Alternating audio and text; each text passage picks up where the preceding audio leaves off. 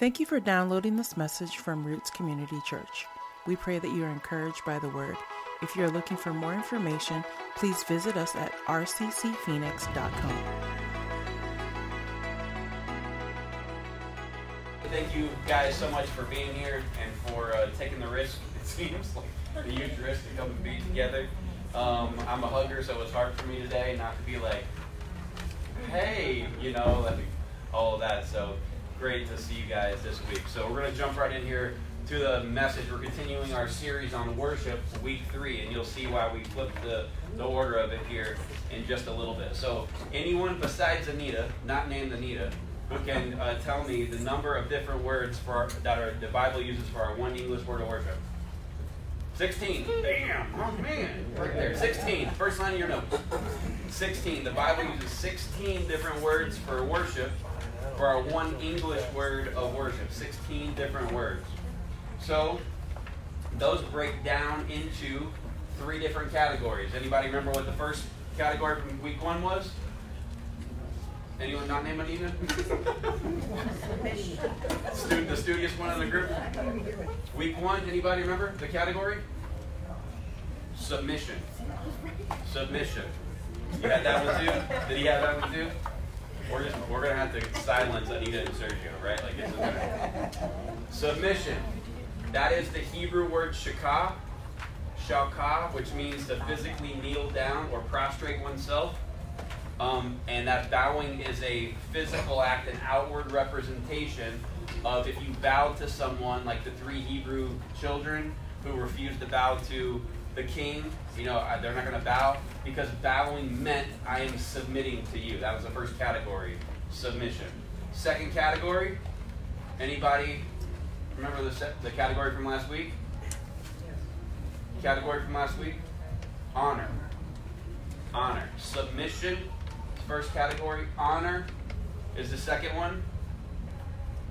It's from the Greek word liturgio, which means to honor by showing respect or by serving or following the instructions of. So we talked about last week how when you follow the instructions of God, you are honoring Him, you are honoring His request, and that is another form of worship for us as Christ followers, okay? So this week, we're going to go over the third category. So all of those 16 words, some of them are very similar. Some of them have a crossover. You'll see that here in just a second on this one. But the third category is affection. Affection. Submission, honor, and affection. Submission, honor, and affection. You'll hear us talk about these quite a bit going forward. So the biblical word that is best describing this category, I'm going to spell this for you, okay? Because it is in another language. It's proskuneo. Ready? Proskuneo.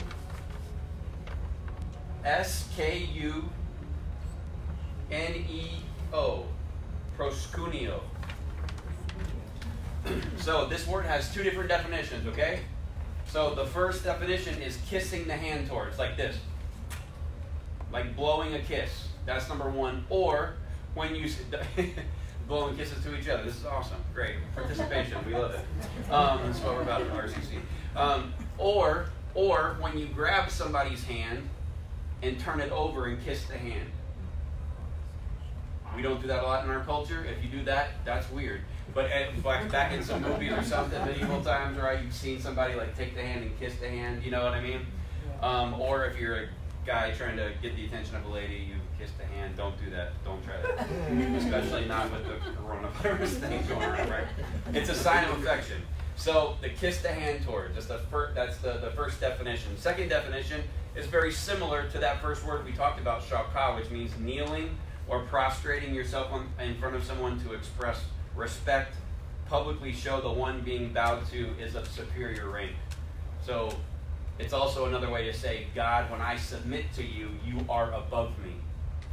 I'm not submitting to myself and elevating myself to your status. I am submitting to you. You are above me.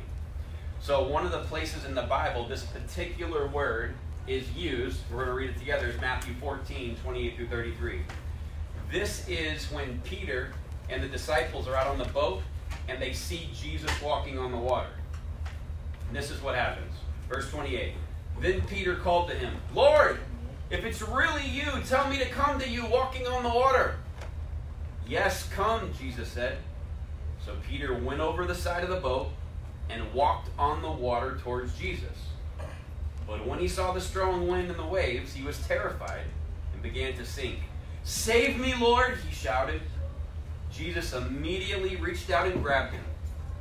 You have so little faith, Jesus said. Why do you doubt me? When they climbed back into the boat, the wind stopped. Then the disciples worshipped, proskuneo, worshipped him. You really are the Son of God, they exclaimed. I find it interesting that after all the things that they've seen, this is the thing that pushes them over the top. All the miracles, all the healing, all the, the turning water into wine, the bread, the feeding of the 5,000, and this is the thing that kind of sent them over the edge to go, you really are the Son of God. This word is also used in another place in Scripture, Matthew 2, verses 1 through 2. Let's read that together. Jesus was born in Bethlehem in Judea during the reign of King Herod. About that time, some wise men from eastern lands arrived in Jerusalem asking, where is the newborn King of the Jews? We saw his star as it rose, and we have come to worship, proskuneo, worship him. So, when we're trying to achieve true biblical forms of worship, submission, honor, and now affection, how do we show affection? So that was my question when I started digging into the study. And I put the definition of affection there on your notes, okay? It is a feeling of liking or caring for someone or something. So, you like them, if you care about somebody, this is a sign of affection. Tender attachment or a fondness. Tender attachment or fondness, okay? So, Colossians 3, verses 1 through 4, talks about us and where our affections as believers should be. This is Paul talking to the Colossian church, and he's telling them these are where your affections should be, okay? And I put it in the King James Version, so sorry for the hard English, the old Queen's English here, but I want to highlight what it says specifically in the original translation. If ye be risen with Christ, seek those things which are above, where Christ sits on the right hand of God. Set your affection on things above, not on things on the earth. For you are dead, and your life is hid with Christ in God. When Christ, who is our life, shall appear, then you will also appear with him in glory. He's saying, set your affections, the things that you like, the things that you really care about, your attachments, your fondness on things of heaven, things of God, things on the kingdom of God, not on the temporal things of earth. Most of those things, all of our affections, most of those affections that we have, the priority of those affections are things with God, things above, not here below. Everybody follow me? Okay. So, I started asking myself, how do we show affection? How do we do that? How some real life, practical ways we can show affection.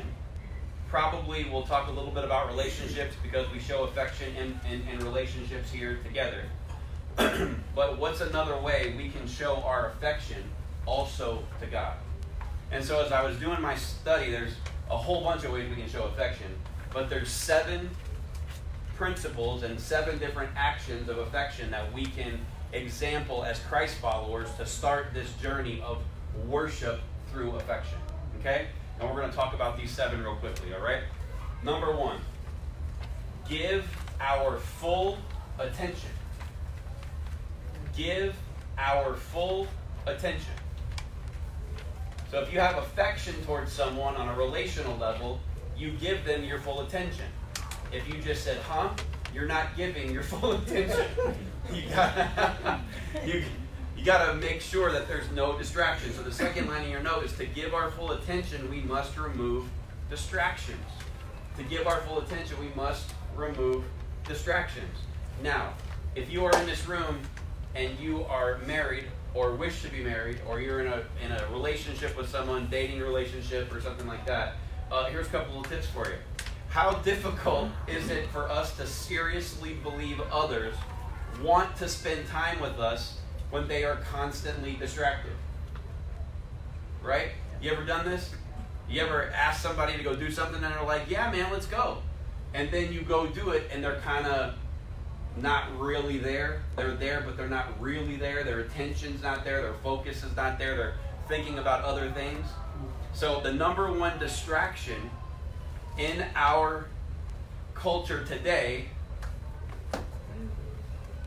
is this. Number one distraction. Are you telling me not to have a phone? Absolutely not. You need it to work. You need it to kind of keep going on with everything with the CDC, right? Everything with the Arizona Department of Health. You're going to need all of that. Keep up with certain things, people's business are on their phone. I'm not telling you to get rid of it. What I'm telling you is our number one distraction.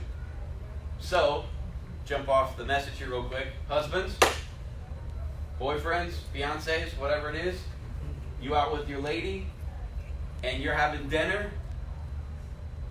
put the phone away. The score will be the same even after dinner. This is not me jumping on you. This is me preaching to me. My wife stood up several years ago in front of our team and told them that I was having an affair, which was like, wait, what? This lady named Espen, ESPN, he's always talking to her. And I was like, good Lord, honey, you cannot be walking around telling people that. Like, I know it's a joke, but you should have seen all the Polynesian people who wanted to kill me for about 9 seconds. Like, I was sweating. Like, hey, you can't be doing this, right? So we got to make sure that if we're engaged in a conversation, we're somewhere with someone, that we take the phone away. Put it away. Why? Because it's just the number one distraction. If you put the phone away and have the conversation with your spouse or your girlfriend or boyfriend or your fiance, and you have nothing to talk about, that is a good way to start to figure out what you need to say, because that says, I have been distracted from you a lot. Does that make sense? So let's put away the distractions and be engaged in our relationship, and I guarantee you, your relationship will bear the fruit of it. It will bear the results of it. So, now that I'm off my phone soapbox, you're going to be like, bro, where does it talk about all this in the scripture? Matthew 6, verses 30. If God gives such attention to the appearance of wildflowers, most of which are never ever seen, don't you think he'll attend to you, take pride in you, do his best for you? What I'm trying to get you to do here is relax. To not be so preoccupied with getting so that you can respond to God's giving. People who don't know God and the way he works fuss over these things. But you know both God and how he works. Steep your life in God reality, God initiative, God provisions. Don't worry about missing out. You'll find your everyday human concerns will be met. Give your partial attention. Give most of your attention. Give your entire attention to what God is doing right now, and don't get worked up about what may or may not happen tomorrow, which is a great scripture for our culture today. God will help you deal with whatever hard things come when the time comes. Let's step away from our earthly relationships for a second, and let's step into the relationship we have with Christ. If you are going to have a relationship with him, I'm going to encourage you to do this. Cut the distractions. If you're going to go somewhere and meet with him, cut the distractions. Power that phone off, or at least, at the very least, put some worship music on those headphones and put it to work for you, because a lot of the time it works against you. Put it in the service of building our relationship with God. Because when you go speak to him, when you go pray to him, when you're not distracted and you're listening to him, He speaks to you through his word, through his peace, through his voice. Let me say that again. He speaks to you. The God who created everything, everywhere, the whole idea of planting seeds and they grow, trees, bushes, water, air, the theory of relativity, the concept of gravity, all of it came from him, and he talks to you. He talks to me? Wait, he talks to me? When we pay attention, it means we're listening, we're engaged. And the next line on your notes, and we should have such a deep level of gratitude when we hear the Lord. There should be something in us that goes, he stopped to talk to me, to give me direction, to show me the right way to go. He's talking through his word all the time, and he's talking to me.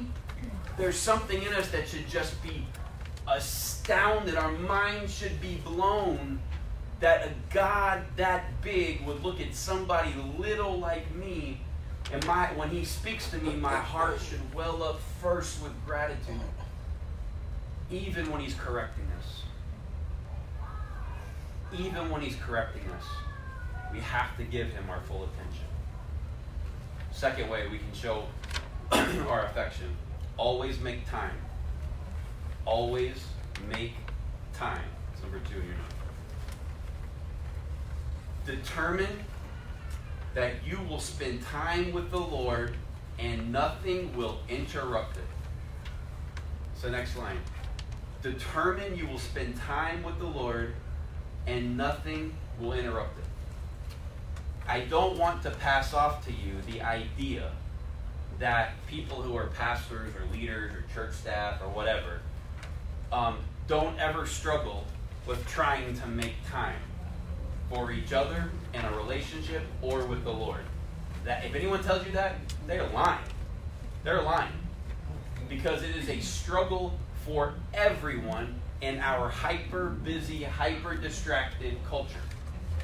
Nina and I recently had this discussion together where we talked about, we have a lot of demands in our family, we have a lot of demands with friends, we have a lot of demands with work, we have a lot of demands with entrepreneurial stuff, we have a lot of demands with my job, and all these things. And if we continue giving ourselves to all these things and don't make time for us, when all those things end, I'm going to be married to a stranger. And I don't want her to be a stranger. I kind of like her. I want me and her's relationship to be closer than any other relationship I have, even if it's an effort that we go do together. It's possible to go do something together and still be apart. We have to make time for the relationships that are most important to us, and the top of that list has to be our relationship with God. I'm going to encourage you, as married couples, as anyone who's in a significant, meaningful relationship here in this room, I'm going to encourage you to do this. Set the time aside to be together, and don't let anything interrupt the time. If you've got somebody that's in the hospital or sick or something, there's always one-off scenarios. But you understand how to prioritize the things that would interrupt that, an emergency at that moment. But you've got to protect that time. And even more so, we have to protect our time with God. We have to determine, I'm going to go be with him, and there won't be any distractions. I'm going to carve out the time, and I'm going to make sure there's no interruptions here. Because he has every answer to every worry you could possibly have. If you are overrun by anxiety or stress, there are some conditions where you need some counseling to sort out some of that stuff. I'm not going to minimize that at all. But the majority of stuff, if you would take it to the Lord, he would show you the truth about what you're in the middle of and how big he is and how small your problem is, and that anxiety level will decrease substantially. Psalms 5, verses 1 through 3, David says this: O Lord, hear me as I pray. Pay attention to my groaning. Listen to my cry for help, my King and my God, for I pray to no one but you. Listen to my voice in the morning, Lord. Each morning I bring my request to you and wait expectantly. I don't want you to get hung up on the each morning. If you're somebody who works at 2 a.m., you're like, bro, 1 a.m. is impossible for me. I get it. I don't think his focus here is you got to pick a time before the sun crosses the noon hour. He's saying, I'm carving out a time, a regular time. If I were to recommend you morning or night, I think the morning's probably better. Before it is for me, before all the cares of the world get in my head and all the things that I'm carrying start burdening my day. It's easier for me to do that. It may be easier for you to get past all of that and then spend time with him. I don't care. Carve out a time, and we see right here in Psalms, David is saying he's carving out a time each morning, every day. There is a time where he has set aside, he's making time to be with God. And if we're going to worship him, an act of worship is setting time aside for him. It's uninterrupted. Number 3, get closer. Get closer. How do we do this with the Lord? I know how to do this with my wife. I say, I'm taking the day off, we're going to go spend it together. Her face lights up. She claps. Yay! I hope she's not kidding. She really wants to go. Like, oh, yay. No, it's not like that. I think she's really excited. She wants to go and hang out, be together. Doesn't matter what we're doing. Watching a movie, it could be just running through, talking. It doesn't matter. I know how to do this, but how do I do this with the Lord? Okay? First way we get closer to him is this. First, we come to him through faith in Christ. It is the first way that we get closer to him. It's coming to him through faith in Christ. Okay? We become intimate with his word. We become intimate with his word. We cherish the time we have spending in his word. We cherish the time of the price that was paid to make sure that we have God's word in our hand. Next, we pray and talk to him. We pray and talk to him.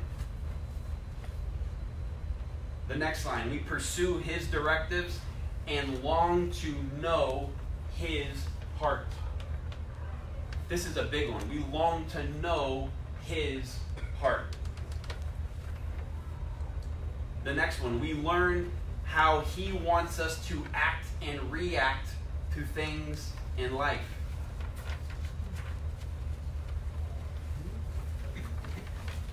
When we do those things, when we are spending that time with him, we're setting aside the time for him, when we're not interrupted, when we're removing the distractions, when we're paying attention, when we're coming to him first and foremost through faith in Christ.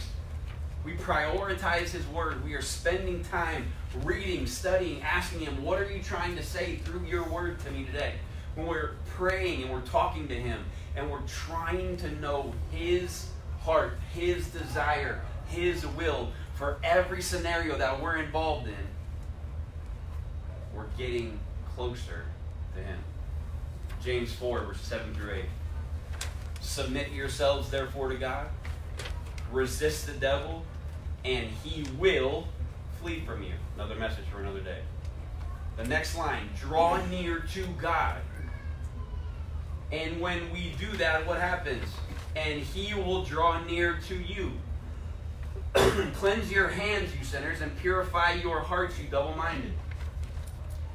As I was doing my study, I ran across this next statement from the Clark Biblical Commentary, and he just says this in such a beautiful way.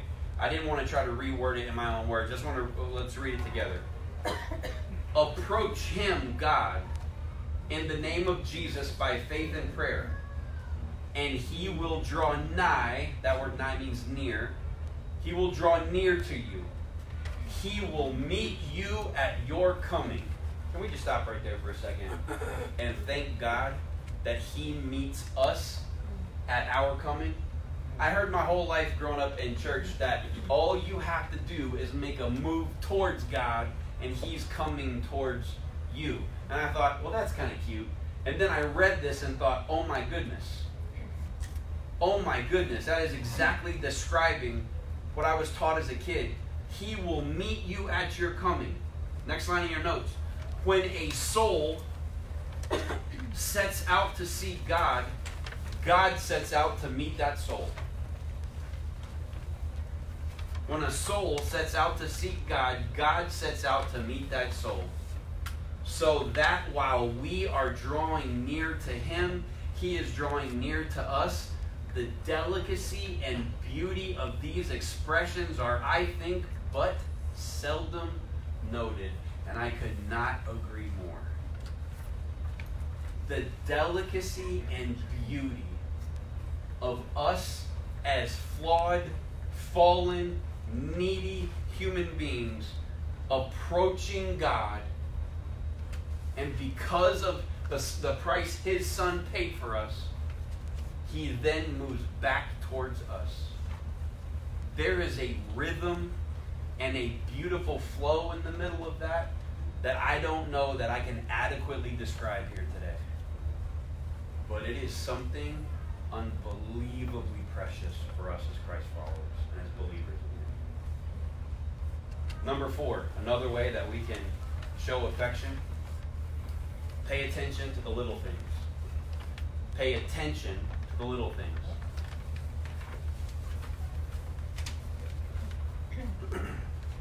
I don't know if I'm a guy, so I'm talking to the husbands a lot, so I'm not picking on you husbands. I'm just kind of like, we're all in this together, right? Like we're just, you know. I don't know if you've ever tried to bring your wife something that she wanted, but you weren't super excited about it, and you gave her what she wanted, but it kind of wasn't in the way she wanted to receive it, and you, not so subtly, had that thing returned to you, or thrown at you. Like, I don't know if that's ever happened to you. Oh my God. But, so my wife never thrown it at me. I'm doing it. I'm like, right here. I'm not throwing anything at you. She don't throw anything at you. I've heard stories. So I don't know if you've ever brought like your wife. Like she says, you know what? You haven't brought me flowers in a long time. Yeah. And so the next day I go and bring flowers, my sister flowers, and she's like, what are the flowers for? I'm like, because you said you wanted flowers. And she corrected me in this. I brought the flowers. I did the thing that you wanted me to do. I gave you the gift you wanted to give, but I don't want no stanky flowers if you don't want to give them to me. Okay, amen. That's a lot more. Yeah, there you go. I don't want to say amen. Yes. Right. I'm saying I learned something from this, so let me get through this. So when I brought the flowers, and I was like, here's your flowers, and I was a younger man, a much younger man. I'm still young, but I was much younger in my marriage than I am right now. And I've learned from this mistake, but I brought them, and she's like, I don't want no flowers for them stanky attitude. Just take it back. Because it's not only important to bring the object of your affection what they want, you need to bring it how they want it. Amen. All the women in the house said? Amen. Amen, women. Don't be afraid. There we go. Don't be afraid. Ain't nobody judging. We're all good. So, it's important to understand whoever the object of your affection is, not just what they want, but what they want behind it. Let's read this together, okay? 2 Corinthians 9, verses 6 through 8. Remember this, a farmer who plants only a few seeds will get a small crop, but the one who plants generously will get a generous crop. You must each decide in your own heart how much to give, and don't give reluctantly or in response to pressure. For God loves a person who gives, period. For God loves a person who gives cheerfully. And God will generously provide all you need. Then you will always have everything you need and plenty left over to share with others. So here, Paul is telling the Corinthian church, don't worry, I'm not taking an offering on this one, to give, not just to give, but give cheerfully. He's not saying there's something on the checklist you need to do. That would be far easier for me as a rule follower guy. I would like to be, I did that. But he's not after me doing that. He's not after me giving in this way. He's saying, I want your heart to be cheerful when you give it. Because then the reason you gave it is not because you checked off the list like some robot. You did it because there was affection, there was love, there was something spilling out of you that wanted to give. I'm talking about the scripture right now as it relates to money because that's what the scripture's talking about, but I'm not talking about money. You understand what I'm talking about? I'm talking about the heart behind why we do something. We have to pay attention to the little things because that little thing is actually huge. It's huge. Do I take the offering that I bring and go, here, God, do what you wanted? And does he push that back across the table and go, take your stanky attitude with your money back? That's the lesson that I learned. To go, no. He's very clear he loves someone who's cheerfully doing what he asks. He wants the heart to be right behind the action. This is what he constantly pounded the Pharisees with. You do all this stuff. You give every little fraction of like even little incense and little spices and things, but you neglect the bigger, weightier matters of the heart. Because he's not trying, Christianity is not about behavior modification. It's about your heart being his. Pay attention to the little things. Number 5. Another way we can show affection to somebody is ask what they want. Ask what they want.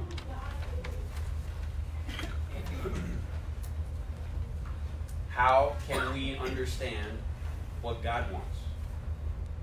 We can ask him. But there's a greater thing going on for us as Christ followers. He's already given it to us in his word. The next sign of your notes. We can spend time in Scripture to find out what his instructions are. We can also see his character and how he acts in a multitude of situations. We can find the right way to act or respond in any of life's situations in Scripture. In Scripture. You're not going to find how do I handle bill from accounting in the Bible. What you are going to find is how God's people have correctly and incorrectly dealt with people they had adverse situations with. And take that principle and then apply it to your specific bill from accounting scenario. You can find what he wants from us in his word. And what did we talk about last week? Obeying his instructions is another sign of worship for him. If you read his word, next on your notes, if it's unclear, we can go to the Lord in prayer and ask him to clarify it for us. He is not trying to confuse you with what he's asking from you. It's not a Rubik's Cube that you got to figure out. I spent years of my life thinking there was this weird thing that God was trying to get me to understand and try to figure out. And he's like, hey, bro, just read the Bible. Just read the book. Figure it out. And if you are a believer in Christ, the Holy Spirit's operating in you, if there's something you don't understand, ask the Holy Spirit, and he's the one who gives the revelation. Proverbs tells us the wisest man next to Jesus ever to walk the face of the earth was Solomon. And 52 times in the book he authored, it just doesn't say pursue knowledge, it says pursue understanding. We have to understand what he wants, and God wants it to be clear to you. He's not trying to play the shell game and show you his superiority over you. If he had to do that, he wouldn't be superior over you. He already is, over all of us. There's no need for him to prove it. He wants you to be closer to him because it's better for you. He doesn't have a need. He's God. So out of love for us, he's saying, come closer to me, read this book I've given you, and you'll know what I want. Hebrews 11, verses 6. And it is impossible to please God without faith. Anyone who wants to come to him must believe that God exists and that he rewards those who sincerely seek him. It's impossible to please God without faith. This is not the only thing he wants from us. It is one example of just how clear his word is by lining out his desires for us as his children. Believe. And when you believe, you've asked him what he wanted, you're following his instruction, and when you do that, it is an act of worship. Number 6, accept what they offer. So, imagine for a moment, I'm gonna pick on Mike because he's my hero in the story. He's my hero in the story. He's Renee's hero every day. Right? Yeah, I got you. But imagine for a moment, okay, so that I'm walking across, 7th Street out here, and I'm not paying attention, and I'm just kind of strolling through my phone, not really watching, just kind of walk right out in the middle of traffic. Mike sees me, sees a big old car coming, and he thinks, I got my headphones in, I'm not going to hear him if he yells. So he runs as fast as he can, just back like as quick as his football days. And he comes, dives, knocks me out of the way, tackles me, saves my life.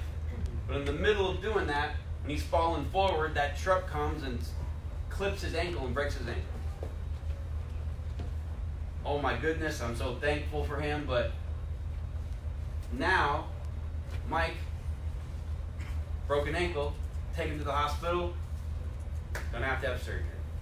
I'm gonna put some pins in there, some screws, and a metal rod that's gonna be there the rest of your life. Every time you go through an airport, they're gonna love you, they're gonna pat you down every time, you're gonna set it off.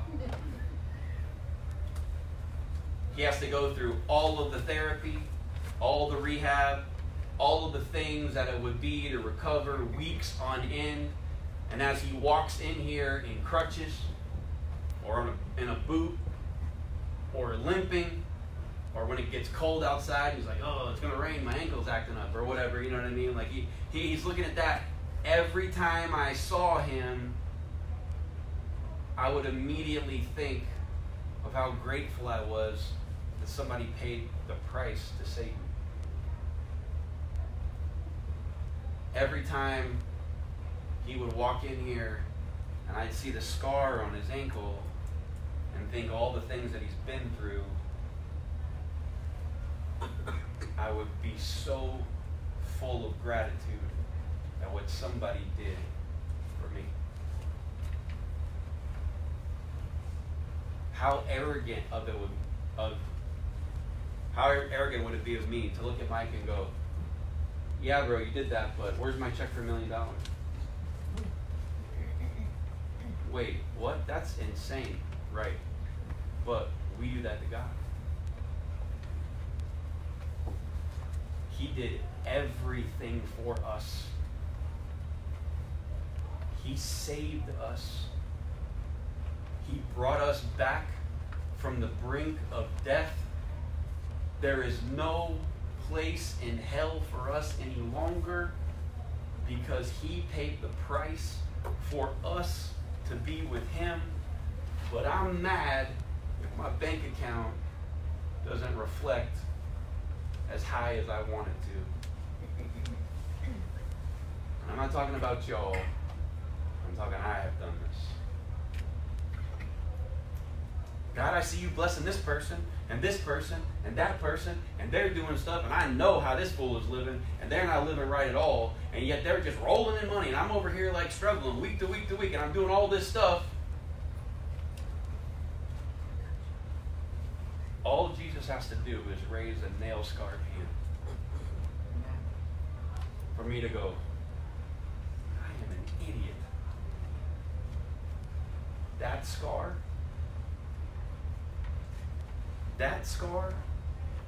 those scars, that's the priceless part. What he first offers you, and he first offers me, is salvation. The starting block with Christ is being with him forever. Salvation is not the end. It is the beginning for believers in Christ. Those scars are the starting line for us. And the starting line is I get out of hell and into heaven with you in paradise forever. What else do I need? I'm going to accept exactly what he's offering. And this should be the way we remember and recount the cross. If there's anything in your life that is lacking, anything at all, Matt, if there's anything in your life that's lacking, it's not exactly how you want it to be. Before we run down the road of disappointment that I don't have this stuff, should first recognize God's gift of salvation and the sacrifice Jesus paid for us. When that is the priority, there is great contentment. Be content with what the Lord has provided for us every day, and remember the price he paid. Before I get into this last point, we're going to do something real quick. I'm going to ask you to help me real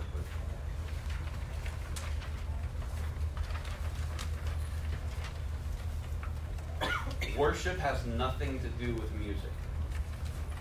I'm trying desperately to kill that idea in us. Because as you see right here, worship has to do with the way we live. Submission, honor, affection, obeying his word, following his instructions, showing affection. But the proper place for music and a song for us, and what our goal will be and has been but will be going forward, is to sing the songs that help us remember. So instead of walking in and going, love that song, man, it's awesome.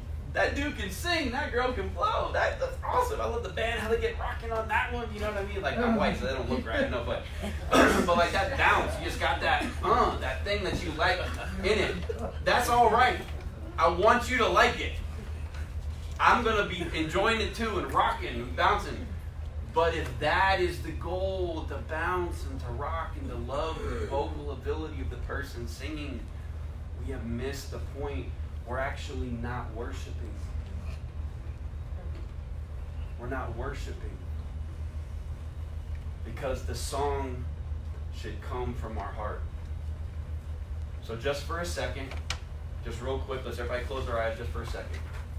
Got one more point after this, but close your eyes just for a second. Think about the cross. Think about the price that was paid for you. Think about the nail-scarred hands, the crown of thorns, the blood running down our Savior's face. Put yourself in the position of having the power to get out of the worst imaginable position, but choosing to endure it because you love your creation so much.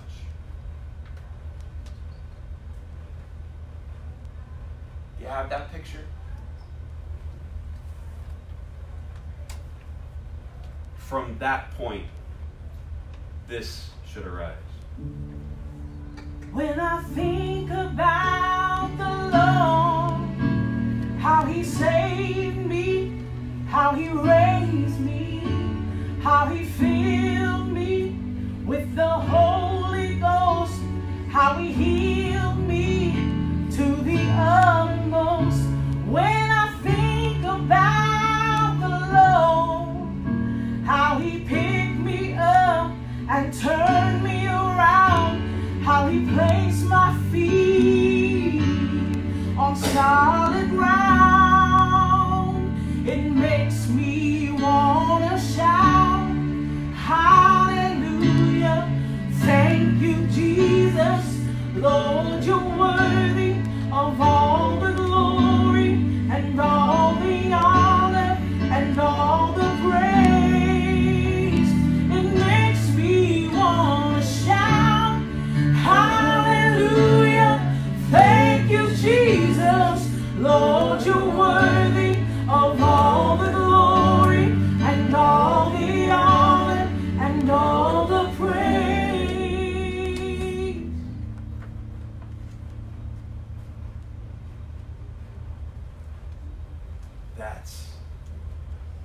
That's the practical application of the music. So when someone starts to sing about the goodness of God, there should be an affection that rises up in us, a love that rises up in us that says, I recognize that. And when I do think about the Lord, how He did all this stuff for me, it does make me want to shout and worship Him. That is how music expresses the heart of worship. The music is not the worship. It is an avenue to express our affection to our God.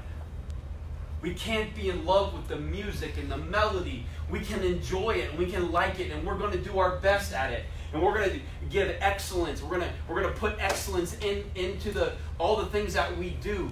But beyond all that, our affection, our true love for God has to arise. And when people look at worship leaders and go, oh man, that's different, it's because the heart of the worshiper is truly worshiping. It's truly submitted. It's truly honoring. It's truly following, not with perfection. There's no one that's perfect. It's a heart that oozes with affection for the God who saved us. And when you put the songs with it, it's all different. Oh yeah, I like that song. No. More than I want you to applaud my wife who has got the skills to handle it. I want you to worship the God who created you. To remember what He did and let the affection rise out of you for Him. Number 7 on your notes, the last point. Say why they are amazing. How do you show affection to somebody? You say why they are amazing. This should be a natural action when we talk about the people we really love. When somebody asks me about my wife, how's she doing, I can go, good. Or I can go, man, that girl cooked chicken and bell peppers again last night, and she knows I like that. That girl takes care of me. See that cheese ball thing right there? That is affection that naturally oozes out of me for the object of my love. Matthew 14, 32-33 says this. Let's go back to that same scripture we read earlier. When they climbed back into the boat, the wind stopped. Then the disciples worshiped Him. You really are the Son of God, they exclaimed. They said it out of their mouth. The challenge for us is to say out of our mouth how good God is. Hey man, how's your week been? Been a crazy week. I can't find any toilet paper. I have been to the store and watched people punch somebody in the mouth for a bottle of water. I've seen people go absolutely crazy. But you know what? It's something when I spend time with God, it just spills out over me that none of this really matters. Right. He's good. He's going to provide. Do you see how that the genuine love for God can just spill out in your conversation? I'm not talking about the cheesy church stuff. God is good all the time, and all the time, God is good. Woo! And then we walk out the door. No. I'm not talking about that. If you do that, I ain't mad at you. That's not what I'm talking about. I'm not talking about, dude, let's do the church thing so we know that we're on the same page. No. The disciples' affection to the Lord resulted them in proclaiming Jesus as Lord out of their mouths. It's the next line in your notes. Proclaiming Jesus as Lord out of their mouths. When we show, last line in your notes, when we show affection to God, it is another way we worship Him.